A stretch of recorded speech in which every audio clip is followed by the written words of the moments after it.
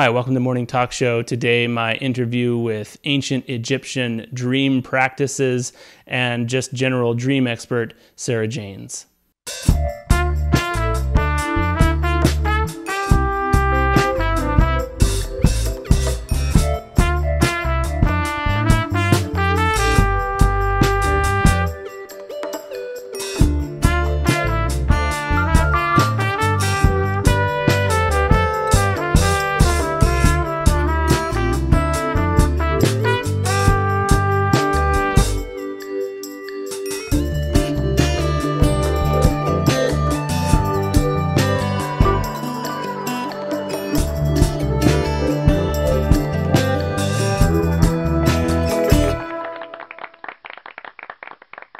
Hi, welcome to the show.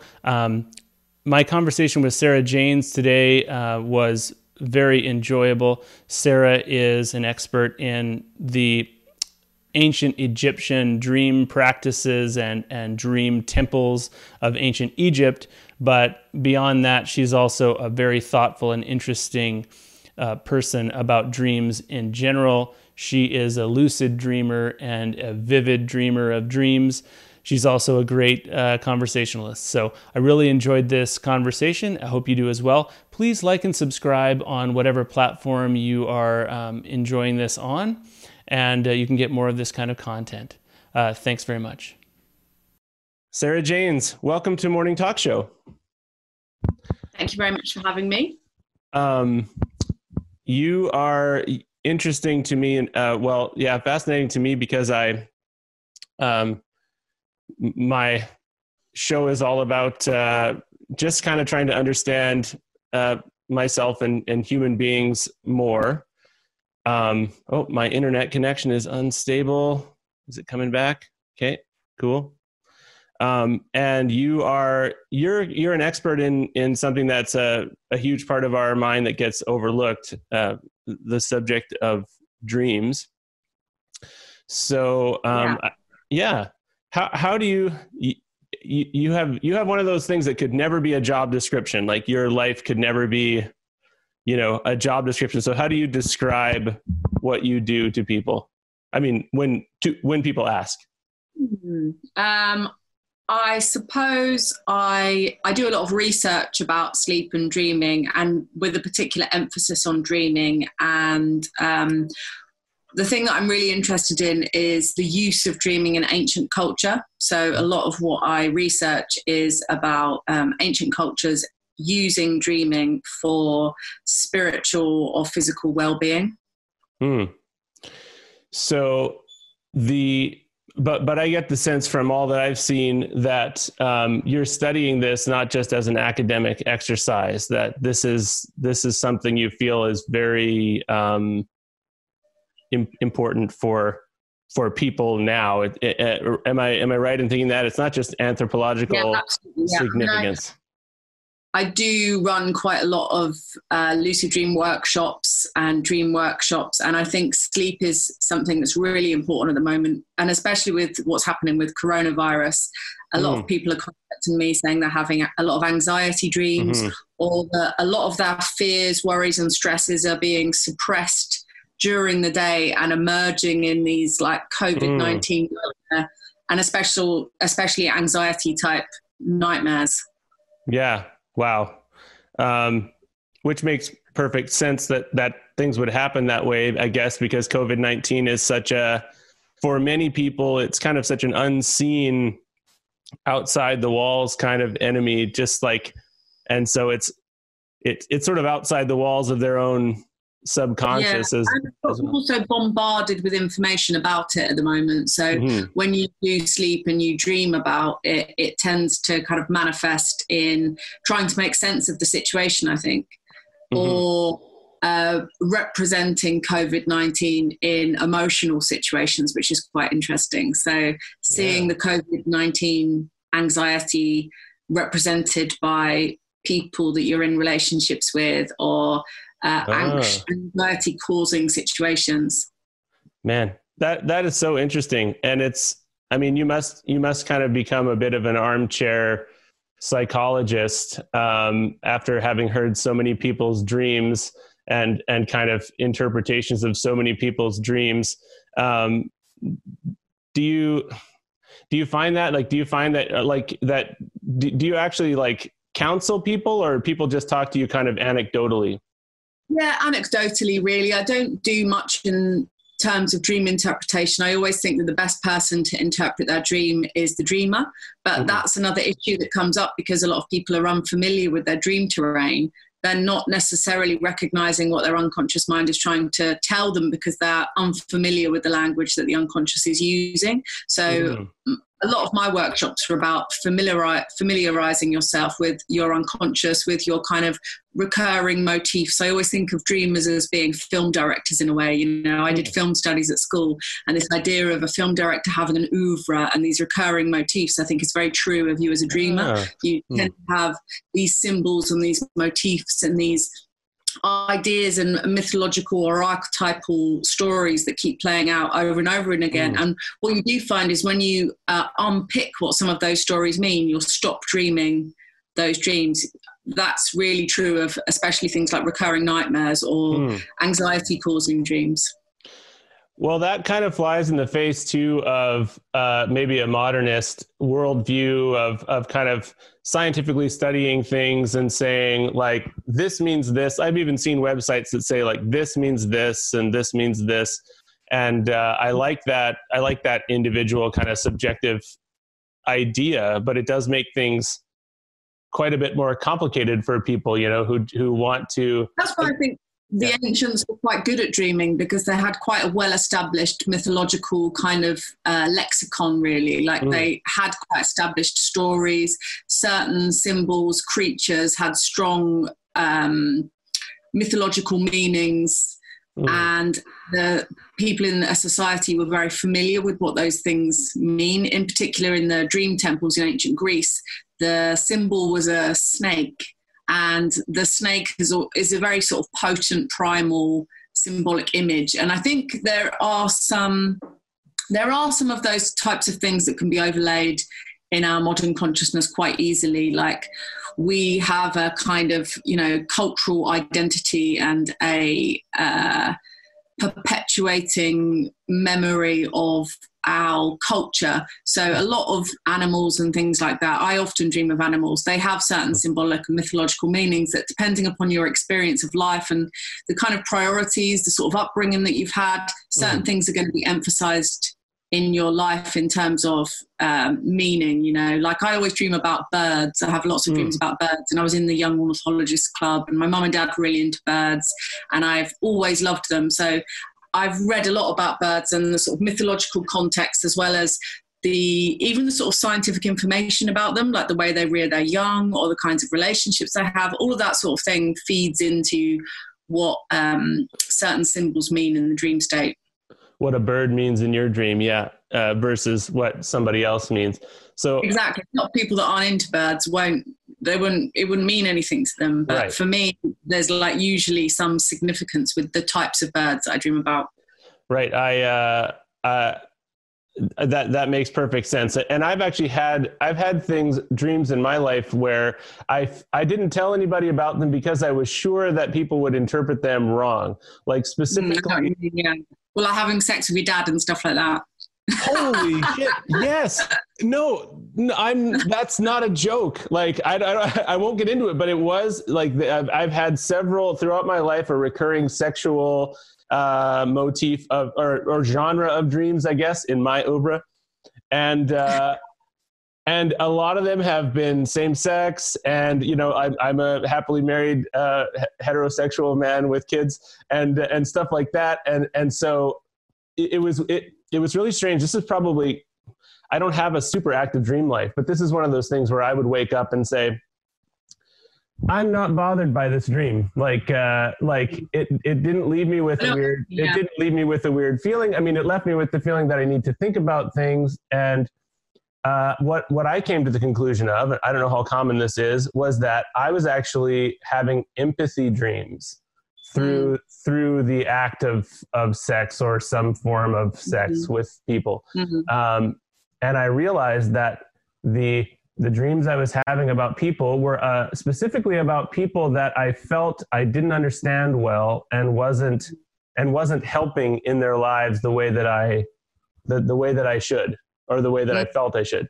So that was kind of, that is so funny that you say sex with your dad. I think that it's, I guess people are constantly sharing their innermost thoughts these days, but you see things like social media and there's a real filter over it, really. Right. I always think, if you're familiar with your dream life, the weirdest, most perverse stuff happens, and it's what goes on in most people's unconscious minds, really. And you look at things like ancient stories in Egypt and things like that, and there's a massive element of sexuality and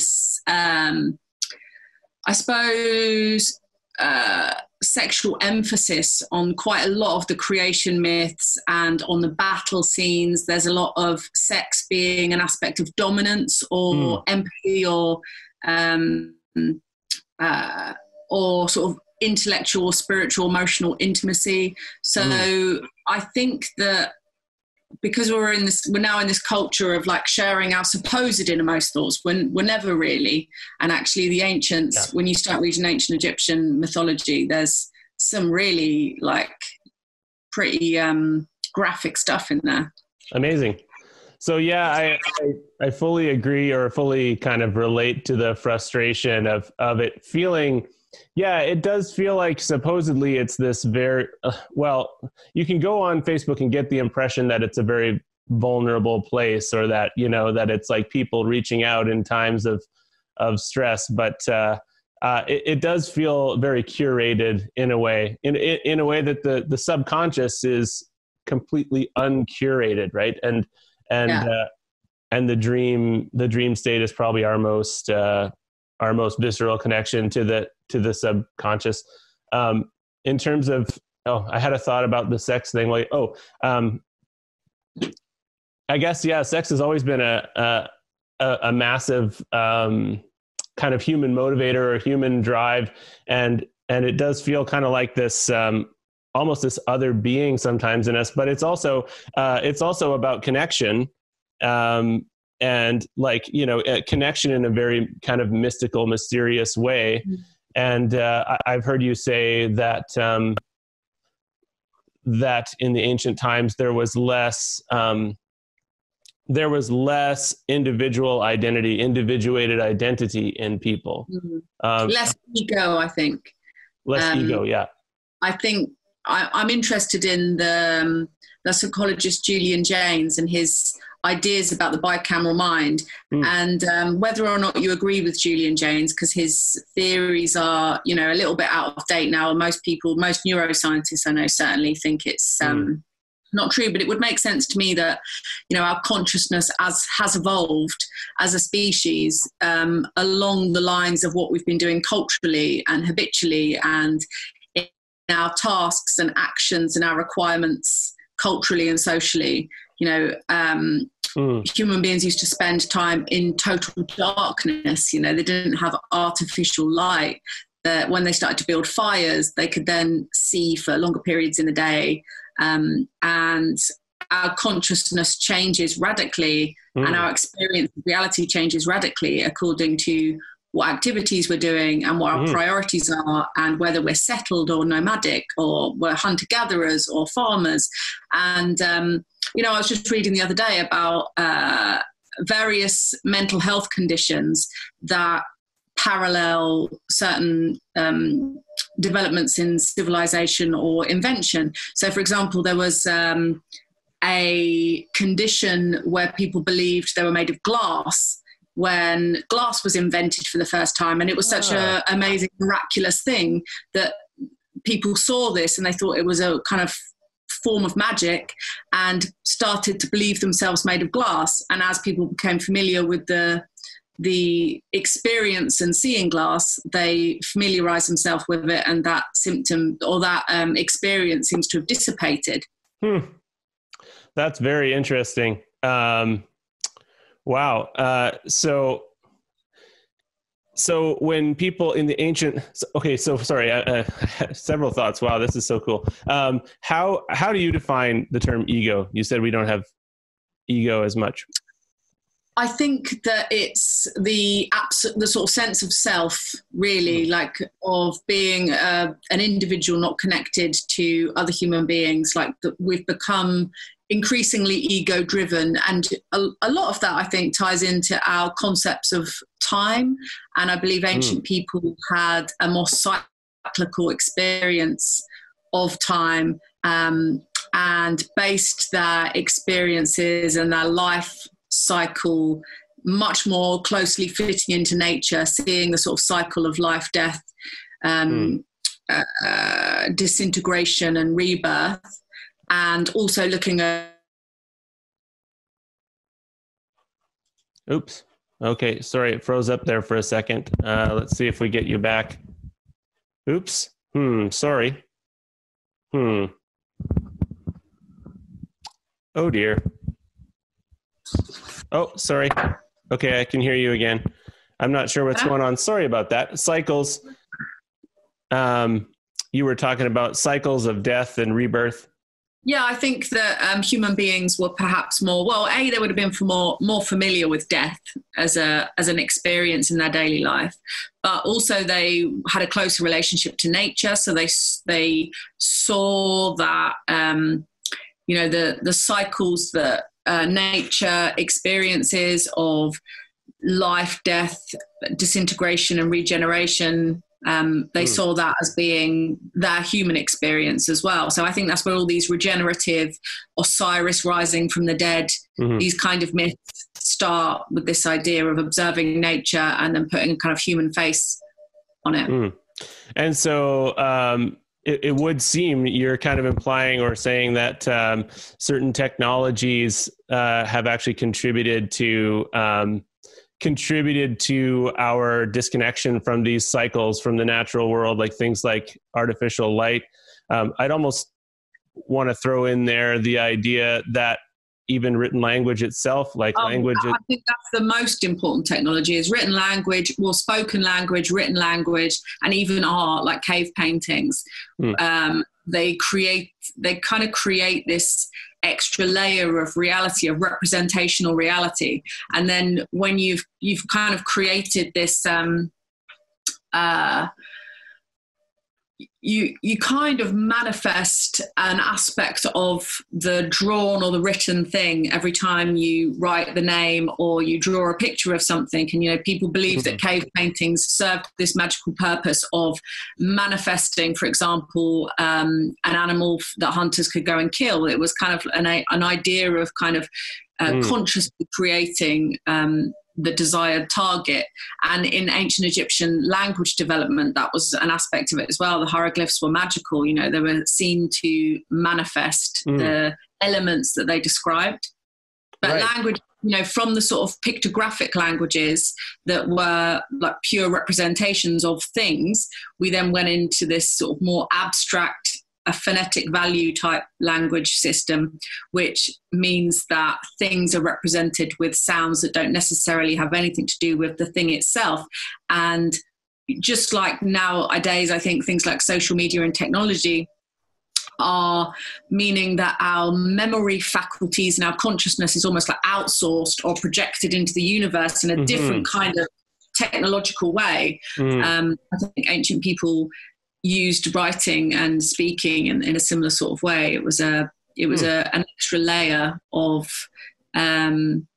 cultural development that I suppose led to the brain working in a particular way, and therefore our interpretation of reality could be perceived to be slightly different. Because I think if you're thinking of things in terms of what they're called and calling things the thing, the name that you've chosen to give it makes life much more complex.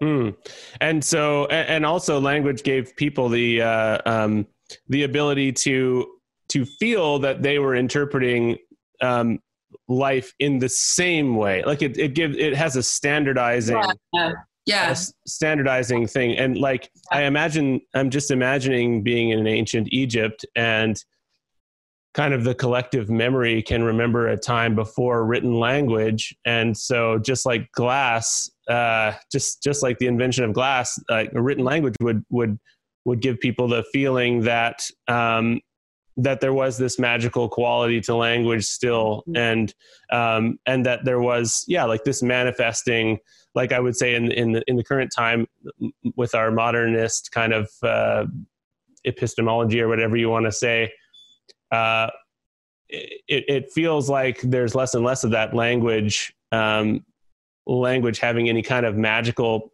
power. So I guess I'm kind of wondering, one of the things that I really like about you and what you're doing is that you're part of this, it's probably not an official movement of any kind, but I'm noticing more and more people that I'm finding online who are not necessarily distinctly and harshly dividing science and spirituality, and aren't necessarily just completely rejecting spiritual practice or religion or whatever, but are kind of including it all in kind of a human consciousness stew. And so there does seem to be a spiritual element to what you're studying. Would that be accurate? Would that be accurate to say? Yeah. I was thinking today actually about the coronavirus and all the conspiracy theories surrounding coronavirus. And I think they really stem from the fact that the powers that be do not operate a kind of joined up long-term thinking in general. So it looks like a conspiracy afterwards, because all of these actions have terrible consequences, because we're no longer thinking in terms of the interconnectedness of everything and the relationships of ourselves to the natural world, which we need to look at in order to run a kind of healthy and holistic society. So I think things like that can end up looking like it's all part of a plot and a plan. But I think in general, the modern way of looking at things is very reductionist to its detriment, Even physical suffering and death are kind of portrayed as being these external things, these kind of these forces that are not natural or something like that. Not that I'm saying COVID-19 is natural, but I mean, you could say that it is a conspiracy in that, people neglect to care for each other in the way that would stop these things from happening. Anyway, I don't want to go down the COVID-19 or whatever's natural to the conversation. I'm not actually, I don't have a lot of expertise in that, but it does really highlight, it does really, everyone is currently stopping and thinking, about themselves, about society, the way it is. And I kind of do hope it leads to people returning to themselves or to their spirit, and just needing the kind of thing that you provide with the way that you guide people in dreams and sleep. Actually, I have noticed a lot of people posting about their sleep and their dreams since coronavirus. It might be one of the most wonderful things that come out of it, because people aren't having to set their alarm and wake up at the crack of dawn, which is usually what destroys people's dream lives. And another issue, I think, is, I think a lot of people are turning away from social media because it's very anxiety causing, and the blue light that you receive from devices for one thing, but also the sort of stimulation and the anxiety that social media in particular causes.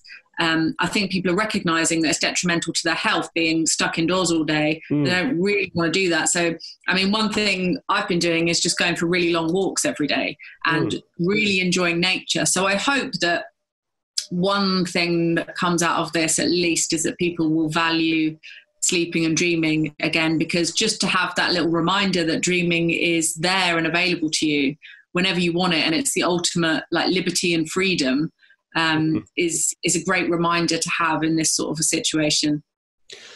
Yeah. So it is. So that brings us to dreams and sleep, which obviously is I want to talk to you about. My particular story, and I wonder how common this is that I find that with the exception of the occasional extremely meaningful dream or the occasional messed up sex dream, I don't find that I have a super active, or I don't remember my dream life very much. And I even feel like, based on my spirituality, the spirituality of my past, which actually I'm increasingly not defining as spirituality. I came up in evangelical Christianity, and I think there are some really wonderful people there, but it can also be very, very ass backwards when it comes to spirituality. Like it's hard to even categorize as a spiritual movement at times.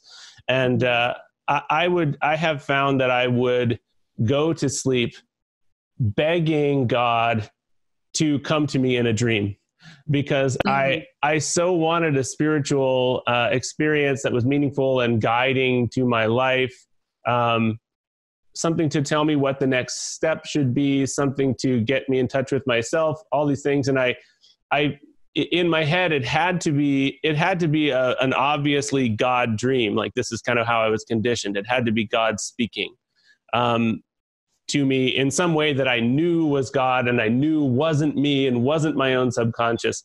So do you find that there are people who have a very banal or non-existent dream life? Do you talk to people like that often? Yeah. Lots of people come to my workshops that have really boring dreams, dreams that they're at work all day and have done like a whole day of work in their dream, which is very depressing. And then there's a lot of anxiety dreams as well. And then more people than ever saying they don't remember anything about their dreams at all. Oh, so that's on the rise. Amazing dreams when I was a kid and just nothing now. You're finding the number of those people, it seems to be increasing? Interesting. And I think that's part of it. Kind of runs parallel with this reigniting interest in psychedelics as well, because I think often as kids they've had great dreams, but they've lost that ability, and so they get into psychedelics because psychedelics offer a real kind of waking dream experience often, I think.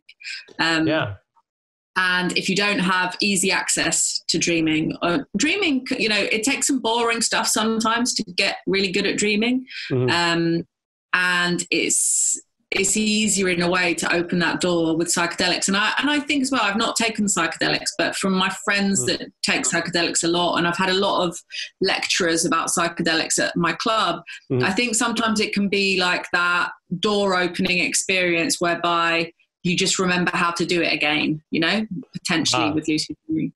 So people who take psychedelics sometimes experience a regrowth of their childhood dreaming, even when they're not taking the psychedelics? Yeah, I think it's just, you often find that with lucid dreaming, if you hadn't had a lucid dream for ages, and then you have one, just having one and it being like, wow, I've had a lucid dream again, makes you more likely to have more following on from that. Interesting. But psychedelics seem to be a thing, from what I've heard, that it still takes a lot of care. You still, just like whatever processes you use, it needs to be very intentional. You can't just sort of jump into it. That's the best. Yeah, it's the best way to do it. And also, I think the integration aspect of it's important. And I never really thought, because I've always lucid dreamed since I was a kid, I never really thought about an integration aspect to lucid dreaming, actually. But I think that's also true, that you do need to integrate dreams, because often you will have recurring motifs, like I was talking about, or recurring stories that if you don't really sit down and think about what they mean, you kind of continually have them. And sometimes I've even had like really amazing recurring stories that I've never really thought about what they've meant. I've just enjoyed them. And then when I've thought about, that means that, they stop. And I'm gutted. Actually, I was going to ask that. Yeah, early, because you were talking about nightmares, but I immediately thought, what about good dreams that you like? And so you had that happen. Interesting. Sorry, I cut you off there, though. No, that's fine. So, I mean, I think it's really cool and telling that you have people come who have boring dreams to try and reignite their dream life, because it seems to imply that people know on some level that it's important. That's clearly very important. And there are lots of aspects with what's going on in the world at the moment that are affecting dreams so much as well. Because when I was a kid, everyone talked about their dreams all the time. My mum and dad talk about their dreams all the time. I actually think there's a generation where they've kind of missed dreaming because they've been on devices since teenagehood. And especially with young children these days being on devices almost immediately, I think there's an element to it of the way you actually look at stuff. And when I was a kid, we didn't have devices. There weren't really very many sort of stimulating visual things in the world apart from nature. And reading books and using your imagination. So I spent quite a lot of time just staring into space, or I used to do a thing where I'd like press my palms into my eye sockets, or like look at stuff really close up. Or when my nan was smoking a fag, I used to watch the smoke, and I just kind of think kids don't do stuff like that really anymore. You know, it's like a minute of boredom, and then they'll find something to do. And we can watch, we watched a bit of TV, but there wasn't that much TV to watch. So you're constantly looking at something rather than looking inwards. And I've noticed myself that I think there's a certain style of seeing that you have when you're in a dream state, which we don't exercise during the day as much as we did before all of these devices were ever present. And I think it's a kind of soft gaze that you have, that if you don't do enough during a day, you kind of lose the ability to do it. I think it might even be a kind of way of seeing that could have atrophied already in people, because it's quite a habit-based thing. So the example I give to people when they come to my workshops is, do you remember those magic eye pictures? Yeah. The way you can look at a magic eye picture, you sort of look through it rather than at the flat surface. And I think we've become almost too accustomed to looking at a screen or a surface, so that we're not looking through things anymore. And I would also relate it to something like the obsidian mirrors of the Mayans, or, gazing at your reflection in a pond, something like that, that kind of scribe way of looking at stuff. When you look through a surface and images seem to kind of bubble up from the depths of that abyss. Interesting. Yeah, I have noticed even with my own children that that some of the things, like they do seem to have that kind of intuitive, less specific way of looking at things. Like they'll see a scene, and then my sense of priority tells me immediately, prioritizes things, and they just take in a totality in such an interesting way. And sometimes we'll even mimic back something that seems surprisingly sophisticated that they've seen, because they've looked in this more general way. And actually what you're describing, that kind of soft gaze, is, in my opinion,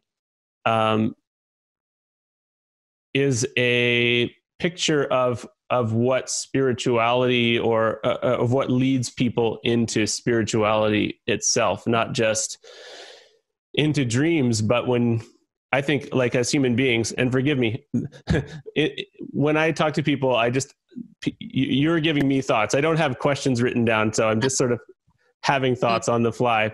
But I feel like we're abstracting creatures where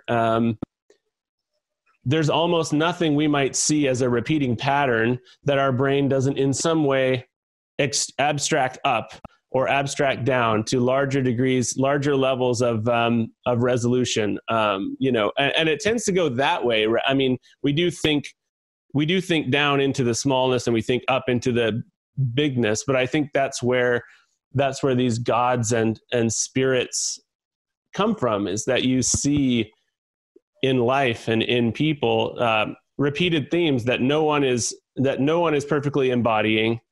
No one is living, permanently in that space, but you catch little glimpses of it, and then in your mind you've created these larger motifs that extend up all the way to God or whatever.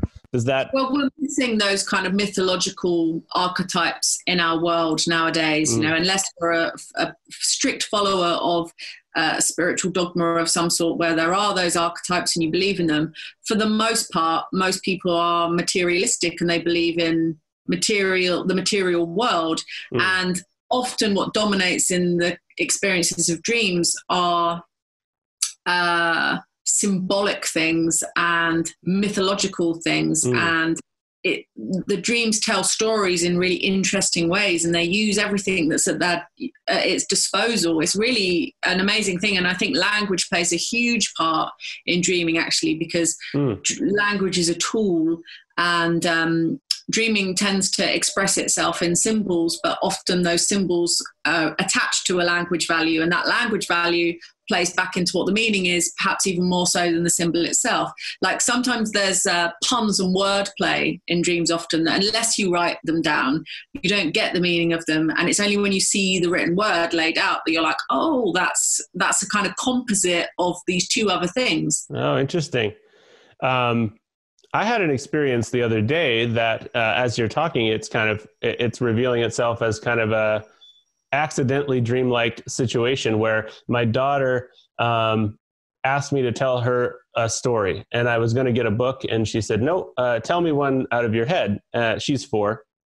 And so I kind of, like, to be perfectly honest, I was like, oh shit, I'm not going to be able to come up with a good story. But for some reason, I came up with this story about a frog. And he had been a king and got turned into a frog, and he lived out on a lily pad, but he didn't like the food. He didn't like the food. He didn't like the taste of flies. He wanted food again from his old table. So he went back into his castle and snuck around and got onto a plate and was underneath one of those silver dome things. Anyway, I told this story, and it was actually a pretty good story. She liked it. And it wasn't until, so the next day she said, tell me a story again. And I was like, all right. So I started to do something totally different. She was like, no, tell the frog story again. So I was like, all right. So I told the frog story again, the best I could remember it. And then it just like hit me like a bolt of lightning.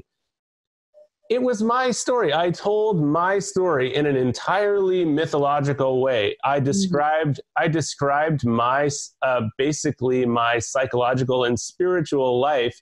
And the food was, like beliefs and meaning and relevance, and every part of that story had a tie-in with my life, which I'd never experienced that. I mean, I'd never noticed that. So that's not a question, but it's just something that happens. And I wonder if you hear that kind of thing happening much. I think that's what stories do, and that's what all dreams are really like that. I mean, people have kind of like junk dreams where they're like scrolling through Facebook or working or whatever, but when there are stories in dreams, there's usually something meaningful behind that, because you've constructed this narrative. But I think it's so true of stories, and you telling that story about the frog actually really, because I have got a good memory, and I think memory is really the kind of essence of what dreaming is. And the better your memory for the variety of experiences that you've had in life, or just remembering the stuff that's happened to you, the more likely you are to be able to unlock the secrets of your dreaming, I think. And when you were telling that story, it reminded me that, because my mum and dad were really great at reading me stories when I was a kid, and I wonder whether that was something that made me have good dreams, because I'm sure your child was visualizing all of those things you were telling them, and I did that all the time. And one of the stories that my dad used to tell me, and I don't think he read as much to me as my mum, was The Frog Prince. And I remember so many details from that book, where there were certain things in it. And like you say about the way kids remember the details and they don't necessarily focus in on stuff. The thing that I focused in on, or the thing that I really liked about the Frog Prince, was the golden ball that the princess was playing with. I was always like fascinated that she had a gold ball. I thought that was amazing.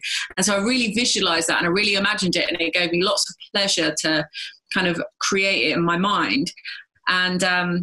And what you kind of realize as well as you get older is that actually, if you look back on it, certain stories almost become your life. It's like it's a two-way deal, really. You hear a story and you will fit the meaning according to your experiences. And there's almost no story that you couldn't fit into your life in some way, shape or form, because these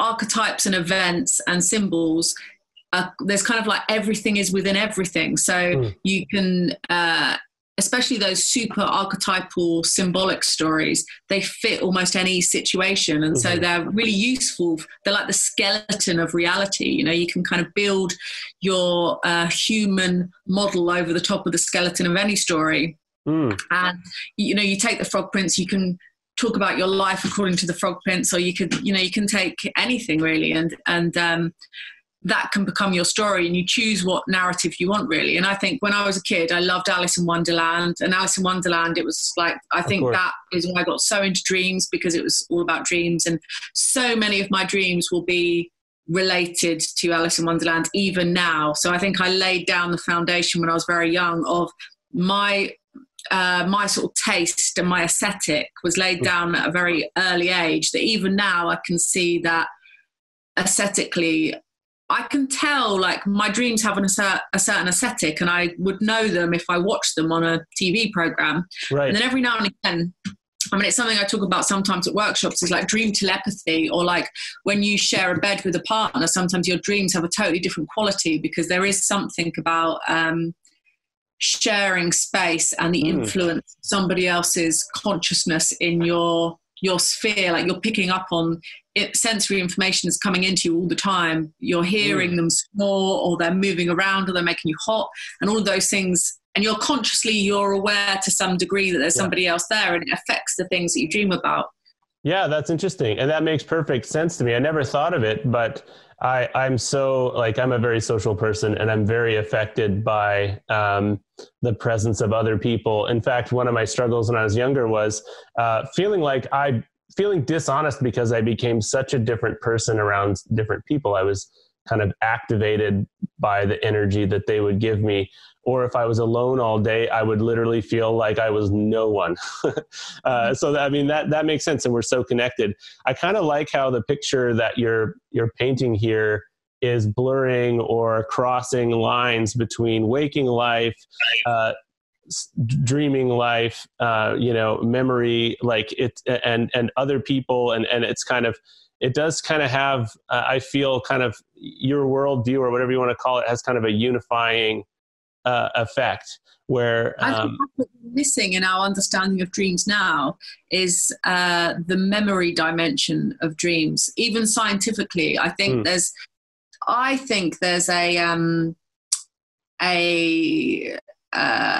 evolutionarily speaking, an older form of memory in the dream state than the contemporary experience of memory that we have these days. And when we're dreaming, we tap into that somehow.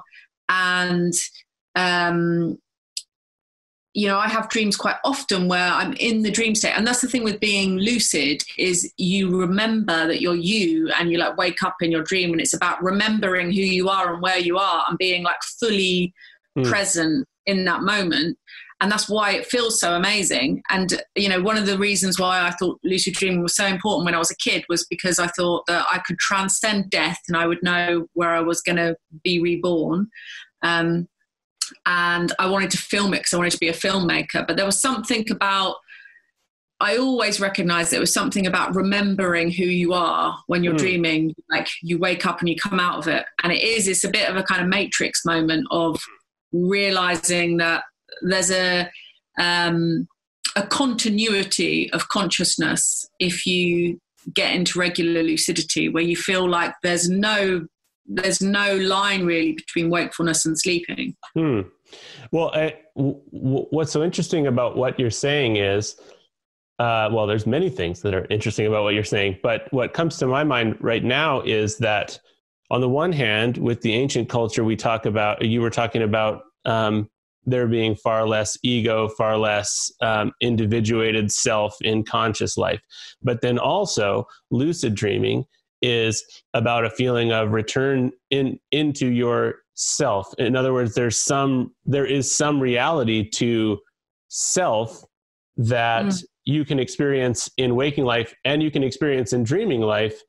So are we talking about kind of is one of the things that's so compelling and visceral about it. The feeling that you're returning to a true self, or you're coming into a true self. It does feel like a full body consciousness experience rather than an intellectual type of consciousness experience. Right. I often ask people like where they think they are in their bodies, and where do you identify? Most people feel like they're behind their eyes. Right. And what you have in a lucid dream, when you have a moment of conscious awareness, is beyond a full body experience. You're conscious and aware of the fact that you are everything in that world. Yeah, because to some degree anyway, you are creating that whole world. That's one of the things I get people to think about, actually, because people often want to fly in lucid dreams. And what I kind of realized, because when I started really, because I always lucid dream when I was a kid, but I used it mainly for wish fulfillment. So I'd be like, I want to go here, I want to snog this boy in my class, I want to do this, I want to do that, I want these cool presents. And what happened with me is I've got a 12-year-old daughter now, but when she was born, I'd always had absolutely amazing sleep, never had any problems with sleeping at all. And then obviously having a baby, like, you just don't sleep very much. And it was weird for me to experience that. And so I made sure after, she'd grown up a little bit, that I got back into dreaming, because I realized what a hugely life enriching experience it is. And I didn't feel like myself without it. I didn't feel as intelligent. I didn't feel as happy. I didn't feel, I have like a good sense of humor, and like, I don't take things very seriously. And I think I have a sort of big picture view of the world, and I'd lost that. I felt joyless, basically. So I was like, I've got to get back into it.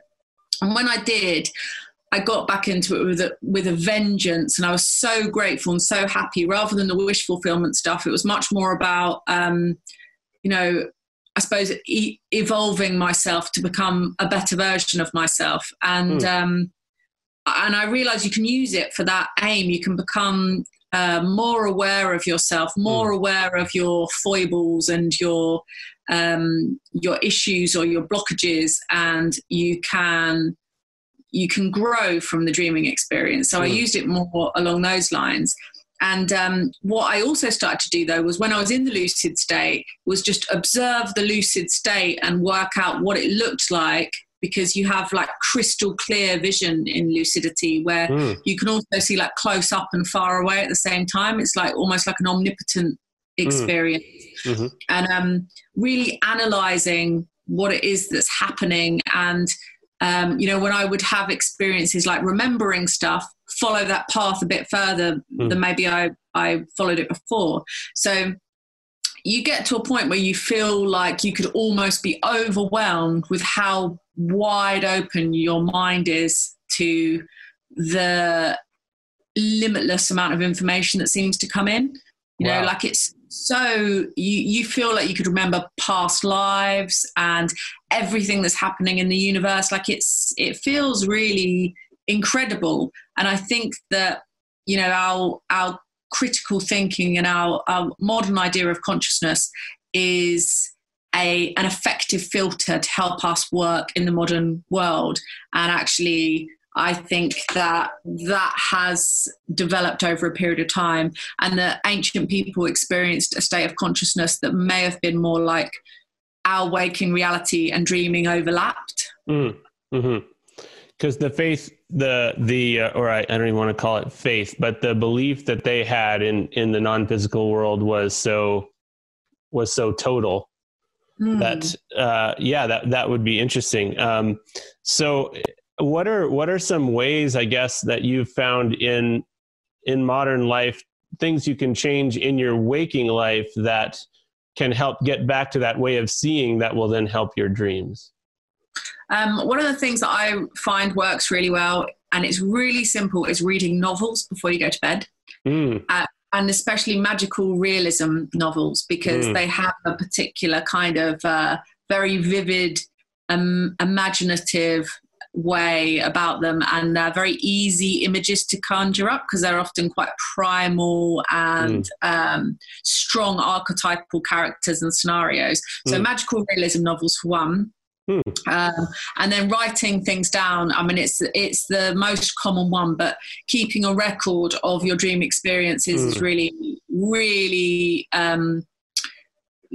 really, really key. And what does happen, because I mean, that's the thing that people seem to struggle with the most, even though it's the easiest and free thing to do, but it really works. And I think part of the reason why it works is this aspect of the way that dream memory functions as well. So, like when you wake up from a dream, you'll often be like, unless it's about having sex with your dad, and then you'll be like, don't remember. Oh God, I remember.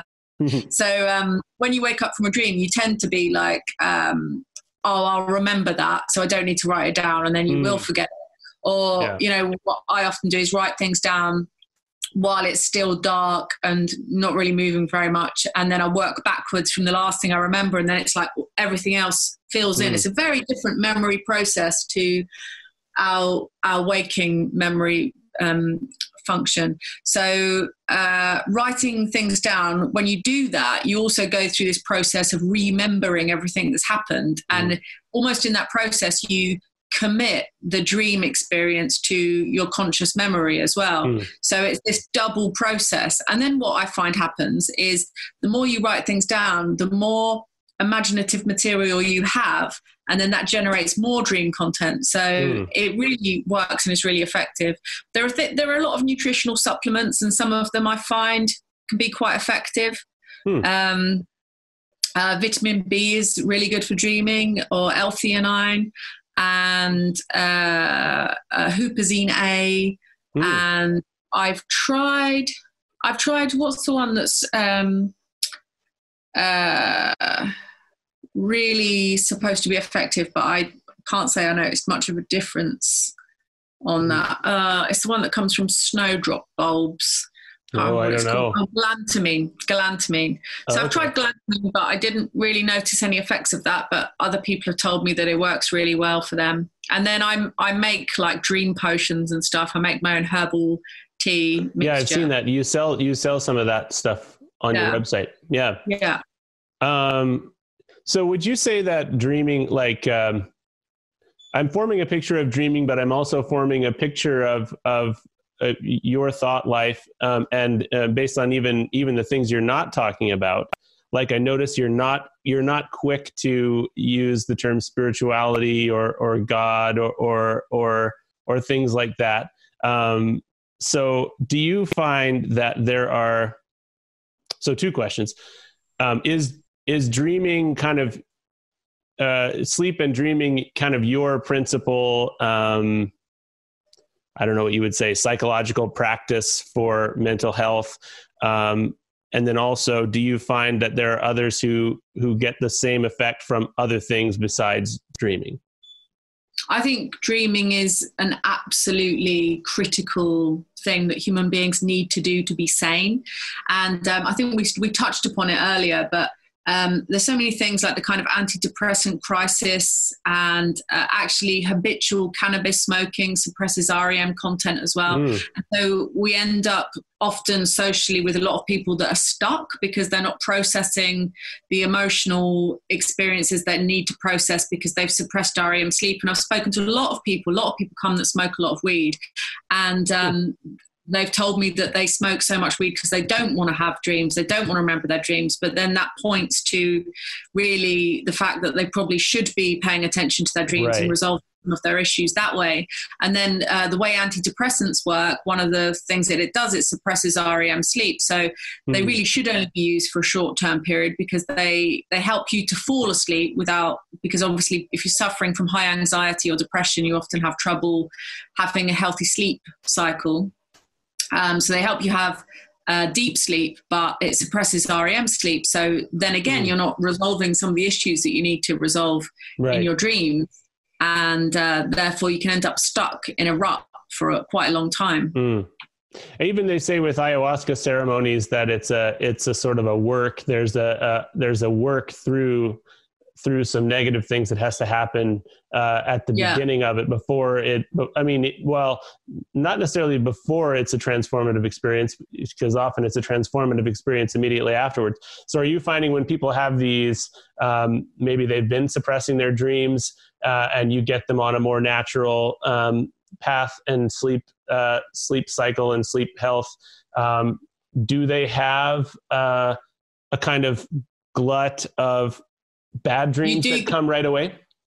Yeah, you do get like a glut of dreams if you give up those substances. And it's like a well-known effect, especially with smoking cannabis, where you get like a really intense dreams when you give up, and then it tends to stabilize after a while. Okay. And sometimes it can be great. It depends, doesn't it? Because, I meet people in life and I can tell they're suppressing and bottling up a lot of stuff. So it's going to come up in their unconscious mind.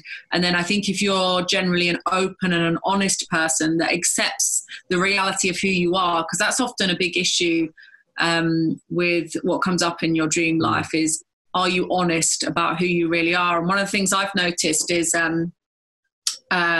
the representation of self in dreams is really important and relevant. Is it like a good version of yourself, or is it a horrible version of yourself, or is it a deluded, idealized version of yourself? There's a lot of those kind of issues that come up in dreaming. Are you a fan of any particular kind of personal work outside of sleep, like any kind of do you know the Enneagram or any of that kind of personality, like self-learning kind of systems? I do find those quite interesting. And I think there was one that I did quite recently. I can't remember what it was called now, but it was that sort of thing when you look at your personality. But I sort of think you can become whatever personality you want, really. Personality is a little bit of an illusion. You can, it's a habit.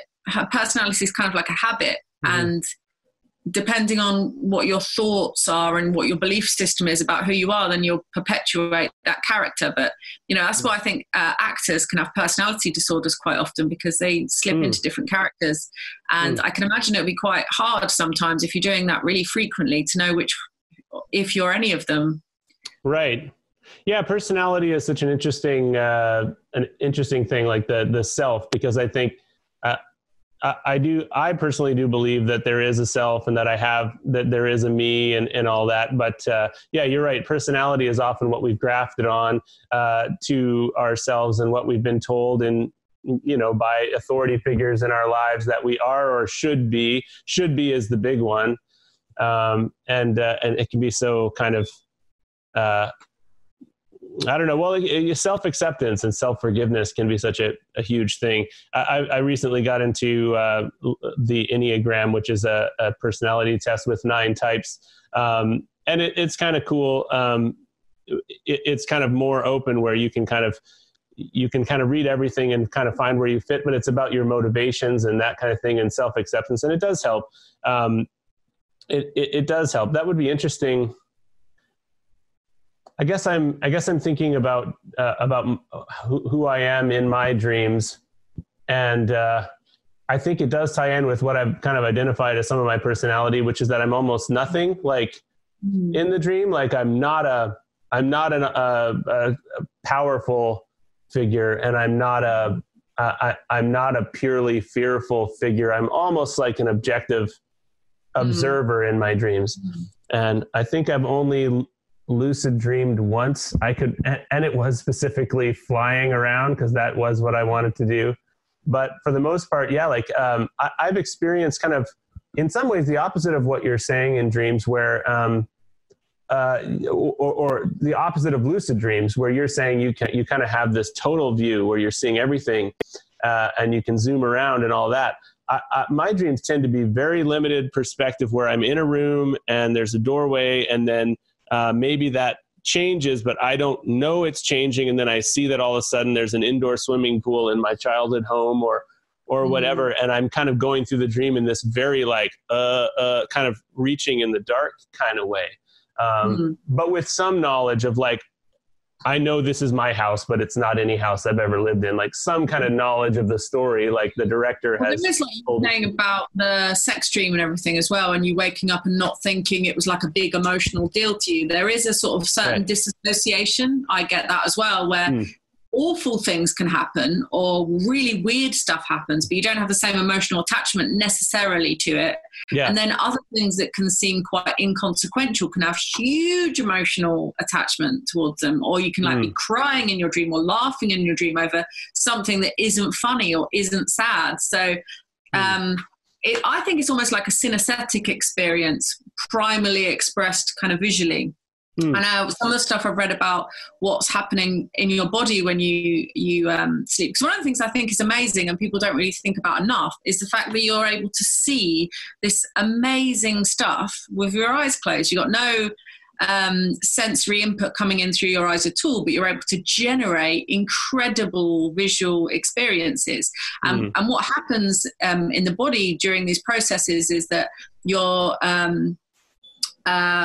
the visual generating aspects of your brain, or the visual part of your brain, is using sensory input and interpreting it in visual content. So that's why you'll have dreams that may relate to physical aspects of your body, because you're creating visual representations which may not be accurate. They may not look like the parts of your body, but they relate somehow symbolically. Like some of the ancient Greek philosophers believed that you could find out about the state of a human body depending on the geographic landscape that was in the dream or the... Oh, sorry, you've frozen up again a little bit. Let me just wait a minute. I'm hoping it comes back. I'm so sorry. Okay, so it's back now. So you were saying you can tell about the physical state by the and the state of them, like if they're dry or if they're burning forests or things like that. I mean, not necessarily in all instances, but I think there's elements of that are very true.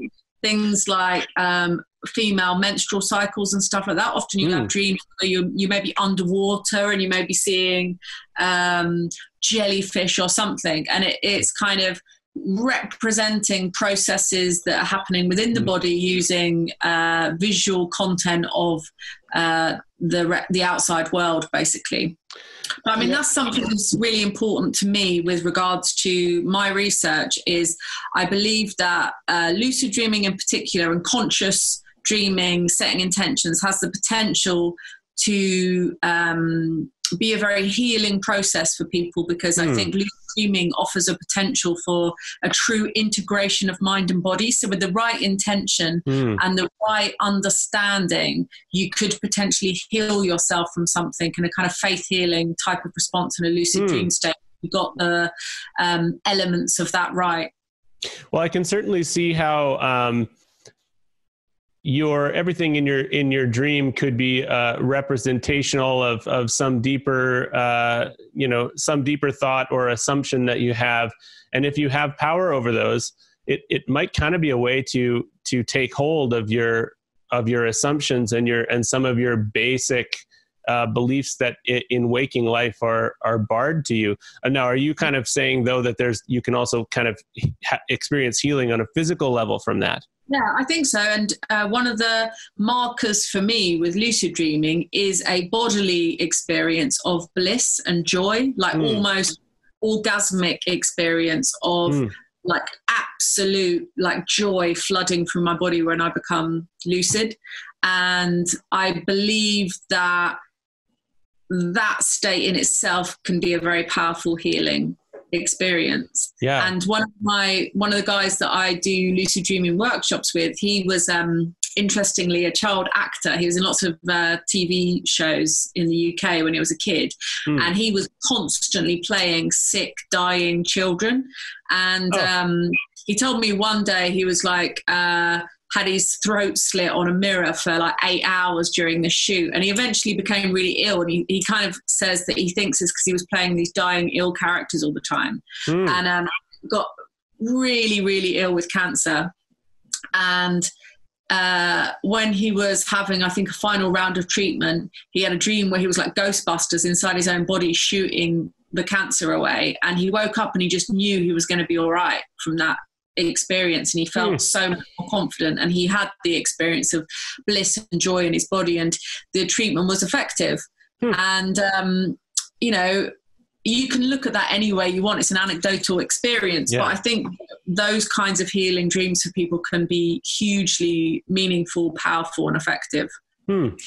Cool. Yeah. So it's kind of almost this idea that our self and our consciousness and our subconscious are distributed in our body and actually are receiving input and sending out instructions and signals to the rest of the body, which it does make sense. I mean, it's mysterious, right? Because, you know, that's scientifically a fact. It's like we've got neurons in our heart, we've got serotonin receptors in our gut. This idea within neuroscience that we're like brains with other bits attached and just looking at the brain all the time to see what's happening is very weird to me. Like it feels to me like when you lucid dream, you have a full body experience, and the same occurs with psychedelic trips as well. The blood lessens in your brain and moves throughout the rest of your body. So perhaps something similar happens when you have those lucid moments where you're having more of a full body conscious experience, and you do feel a different kind of presence consciously when you're lucid. I feel like I'll hear people and sometimes very intelligent people say you're not your body. You know, they'll comfort people by saying you're not your body. And that always has seemed a little bit unfounded to me. Like, I believe that we ignore what we hear from our body to our peril, and we ignore or we disassociate from our body to our peril. I mean, and this is someone as I'm a you know, relatively self-conscious person. I didn't want people to see my feet when I was a kid. And, you know, I really did.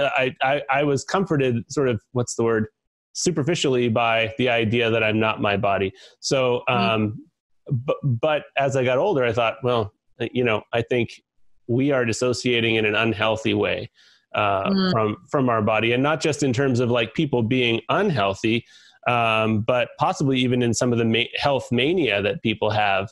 You know, anyway. Yeah, too much emphasis on the body is probably just as bad. You know, like I often think, you know, we're living in. I often see like kids, the way kids present themselves these days, and especially girls, but I guess I just noticed that more because I'm female, but I kind of think girls weren't like that when I was a kid, you know, girls were people that had ideas and weird hobbies, and there was much more emphasis on personality and interests and hobbies than what you looked like aesthetically and what clothes you wore. And I think that it's dangerous to be too much one way or the other. We're like a holistic system, you know, and it's not about necessarily being fit, but if you bring awareness into your body, then you're disinclined to become really out of shape because it won't feel good. If you've got an awareness throughout your body, it won't feel great to be really unhealthy. Right. Yeah. And it's, I think it's possible that right now we have more emphasis on physical health than we do on the health of our sleep and of our mind. And I guess mental health is kind of, mental health is experiencing a growth of sort of people speaking about it, and people, the stigma is being lessened. But it's still often being done in that extremely scientific way that is very kind of can be so one size fits all. So I see what you're doing as this kind of integrating work, you know, integrating ourselves with our bodies and our minds. The whole body element is kind of new to me, like dreams affecting the body. And it's really interesting, and it does seem very.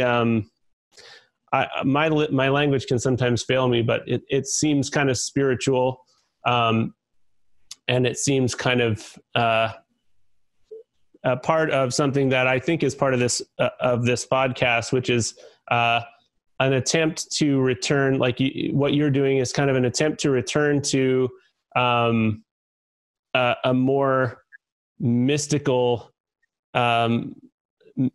mythological experience of life that perhaps religions and spiritual practices have kind of like, or maybe it's the confluence of spiritual practices and religion that have never gone away, with a kind of modernist thinking that to me feels like it's dying. Well, I think for me, a lot of it's about imagination and creativity, and I believe in spirit, and I believe in consciousness, and I believe those are the factors that shape the natural world, and that we should all be worshipping the natural world as a living, breathing, all-powerful entity, and that probably we should return to some sort of form of earth worship, because I think people respond to having something physical and tangible and spiritual to adore and worship and serve. I think that there's a usefulness in that, and that the early forms of religion that were about earth worship make a lot of sense, like valuing this planet that we live on and mythologizing it. And, I think that, like those early religions that worshipped the earth, and they created those little Venus figurines that when we started creating art and we started to create these characters and these models, we then created characters that could people and populate our dreams, and we could create stories in our dreams and then would write those stories down. And I think dreams were probably one of the first things that were ever written down after accounting and, counting sheep heads and stuff like that. So I think it's vitally important, and that dreams are really the best way to make contact with your higher self and make sense of the world. And I think ultimately that's what they're there for. They're there to make you find your place within the universe. And the reason why a lot of us are so confused these days is there's just so much information and data out there that we're sort of bombarded and overwhelmed. I always think about this, I think it was a radio documentary that I heard once, and it was talking about how there were two female passengers on the first ever steam train, and they were so overwhelmed by the speed and the stimulus that they fainted. And you think, we're still those human beings that fainted on a steam train, because we haven't really caught up physically with the kind of technological advancements that have, like a steam train, gone off 1,000 miles an hour. Like, the technology has advanced enormously, and the human body hasn't changed that much and isn't that well adapted to technology. So I think we're massively overstimulated as a species, and we should probably spend more time reflecting, being quiet, using our imagination, and cultivating a rich inner life, and looking at our dreams.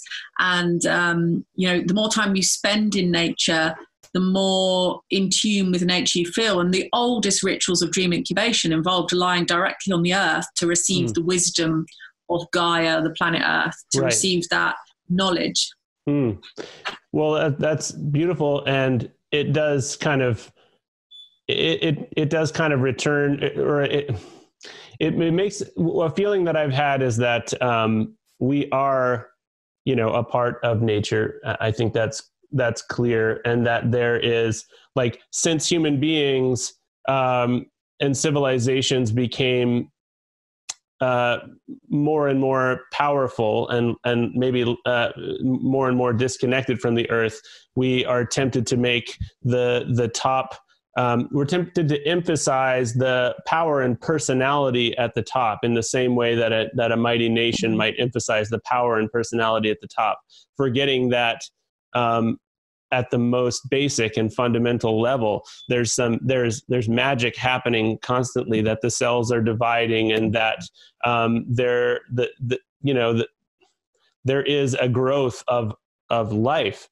And there is there's growth that happens in all natural processes, and that those things happen, but that the human being has the very specific ability to halt that growth and life, but especially in these non-physical parts of ourselves, or maybe they are physical, but we don't experience them physically as physical, things like our dreams. We have the ability to actually cut ourselves off from, that plant-like growth that should be happening. I think that's the thing, isn't it? It's about having a direct experience of something. And we've gotten further and further away. Like the other day, I found myself, I can't remember where, I was like enjoying the sunset somewhere, and I was just thinking about taking a photograph. And people think so much about taking photographs of stuff, and it's become this way of almost never even seeing the thing, really engaging with the thing that you're supposed to be experiencing. I remember because I used to go on tour with a band a lot, and one year we went on tour, and it was the first year that people almost watched the entire concert through their phones and didn't just enjoy the concert. It was so weird, and it totally changed the atmosphere of the event. And I remember when I was in Thailand, I think it was 2000, I didn't have a mobile phone, and I climbed to the top of this mountain, and I just had an experience on the top of this mountain and really enjoyed it. We didn't used to think about having to prove we were anywhere all the time. I remember seeing something about people were going on holiday just because it would look good on Instagram, which is so weird, isn't it? But we've become like increasingly driven by the way others see us. And we're almost not having direct experiences. It's all about, getting as many experiences as possible to show other people and not having those experiences deeply ourselves. But that's really the most important and connective and deep way of having any kind of relationship with the world. And I find there's almost, sometimes there's almost it's portrayed as narcissism to kind of focus on your own experience. Or I don't know how, this is kind of a vague thought in my head, but that because what I'm hearing you saying is that we need to choose what we do in our life based on a kind of that experiential, the glory of experience for ourselves and the direct experience personally. And I think sometimes that has been seriously devalued in our world, because it's like, oh, that's just individual. That's just for you. And there's almost this feeling that maybe we should be sharing everything with everyone, but it's this weird thing where in sharing everything with everyone, we are not experiencing it. Then we're not getting the personal growth that we need to out of it. And then we're becoming increasingly avatars of ourselves. And I don't think anyone's ever going to be on their deathbed saying, oh, I wish I'd spent more time online, or I wish I'd, my phone more. No one is going to say that. So I think, but it's absolutely addictive. It's more addictive than almost anything. So I think it's an important thing to become aware of and spend time away from. Just yesterday, I was skateboarding with my children, and they're 7 and 4. And I'm not sure why, but Delia wanted to have a rest. And so she sat down on the ground, and then my son sat down on the ground too. And then they decided to meditate. So they were sitting in the they were mock meditating in a way, like doing the like Om pose. And they were right in the middle of the path.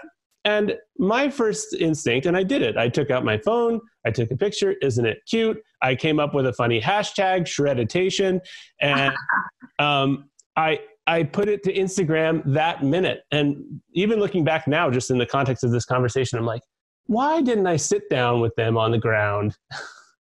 Why didn't I sit down with them on the ground and meditate? The moment could have gone on a lot longer. Daddy's not sitting there as a frickin' zombie on my phone.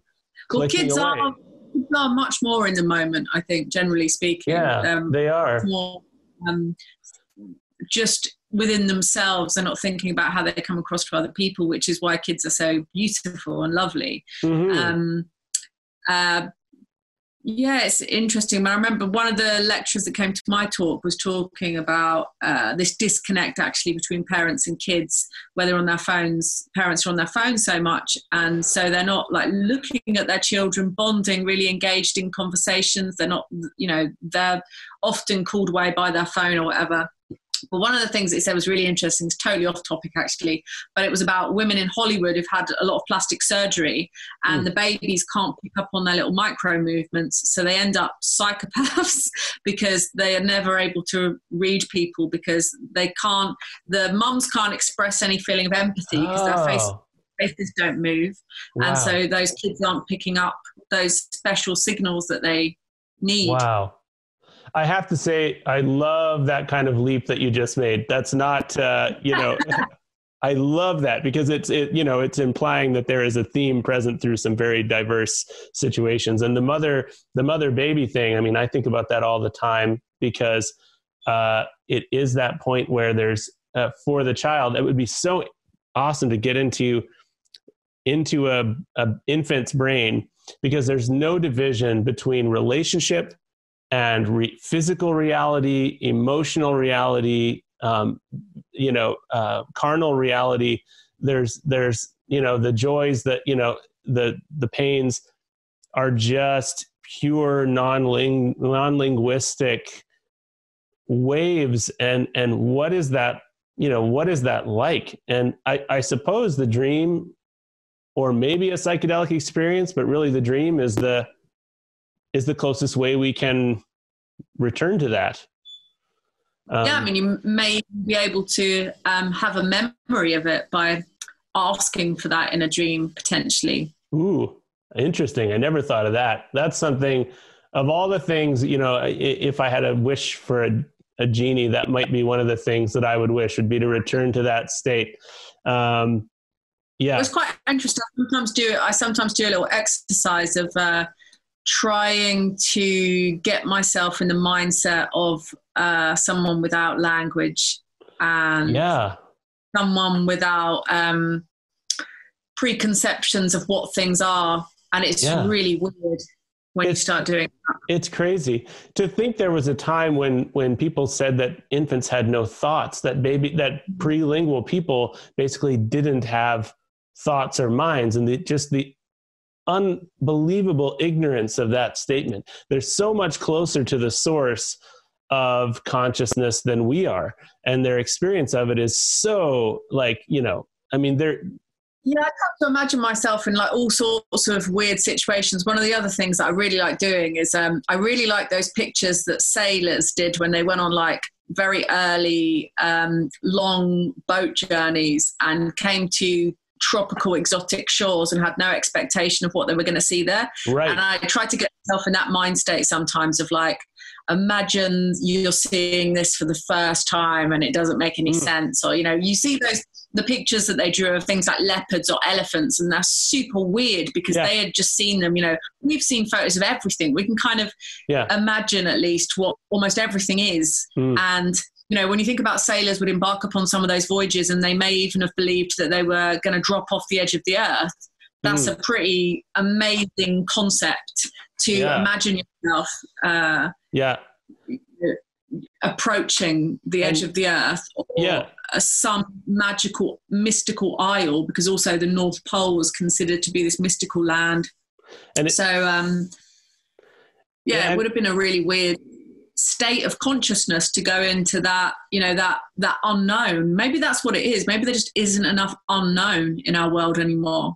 I fully agree with that. And I think, it says something about the human brain, that there were plenty of sailors willing to sail around and explore, knowing that they might just fall off the edge of the earth and that would be the end of them. And it was still considered worthwhile to do that. I think it's one of my kind of bugaboos or whatever. One of the things, one of my agendas in life is to encourage people to look at the people in their lives and even themselves as sort of having horizons that they haven't gone over yet. And like knowledge becomes this really toxic thing when you say, I know someone, I know my wife, I know my children. Well, that, if you think you perfectly know them, then, I think you're going to fail them. You're going to fail to see them in some fundamental ways. And so when you look at it that way, is that there are unknowns, and this ties into dreams. There are unknowns within myself. There are unknowns within the people I know, maybe things that even haven't been unlocked for themselves yet. And everyone is a frontier. Then the world seems, even just the small world around you seems much bigger. And so, there's a lot of predictability these days, I think, and perhaps I know there's a lot less predictability in ancient times. And even back in our own relatively recent history, we wouldn't know what was going on around the world. Our world's become a lot smaller. Now we know about all international events. We would never have known that. We were just living in our own little bubble. Right. We're at an hour and a half now. So this has been so interesting. I feel there are so many things that could be talked about. We didn't even get into the experience of lucid dreaming, but there's a lot to chew on here. And you've got things online that people can go and find and read about that. And I encourage people to do that. Is there anything that anything kind of fresh that's going on that you'd like to promote or anything like that? Well, one thing I've done recently is like a sleep hypnosis track. So something like I really enjoy doing sleep hypnosis. I've got a sleep hypnosis track on my website. And I think sleep hypnosis actually could be a quite quick and easy way of getting into the right mindset of setting yourself up for lucid dreaming, a part of your ritual for going to sleep. And I think it's important to, have a bit of a dream ritual and have a nice space to sleep in and treat your bedroom as a ritual space where, I think that's why I got into it so much when I was a kid, because I'll be like, right, I'm going in every night. I'd just think like I was going into some other dimension, and I would have amazing dreams because of that. I really saw going to sleep as a really fun thing. And I'm always like, my daughter's 12 now, and she kind of into sleeping now and everything, but she's not that into going into dreams. And I always think that, I'm so glad that I got into dreaming when I was young, because it was massively enriching for me, and it was an incredible creative outlet. And I feel that most of my creativity came out of dream life. Well, I think it's so cool. I want to applaud you, because I think for many people, they have something that maybe does come a little bit more naturally to them than someone else. And it sounds like dreaming was that way for you, because that wasn't my dream life. I had fear and trembling around sleep and anxiety and stuff. And so it's amazing that you're kind of, because you were able to have that early experience, you're kind of passing that along to people in a way that's encouraging and not heavy-handed. And so, I think it's really cool and important work that you're doing, especially during this time where we're stuck inside. Yeah. Well, I think this is a really brilliant opportunity to get really into dreaming now, actually. Totally. So I'll have links to your website, and themysteries.org is your website. Is there any other websites? I've got all of my stuff is on themysteries.org. I have like my Etsy shop there, and I run a little lecture club down here called the Explorers Club. I'm going to start doing a few more talks online with guests coming to my show, and then I'm also doing like a little kids thing called Egyptomaniacs, which is like art and craft lockdown activities about ancient Egypt. So that's cool. That's busy. Awesome. Well, it was such a pleasure to meet you, Sarah. It was a pleasure to meet you, Aaron. And thanks for being on the show, and have a great rest of your day. You too. Thank you very much.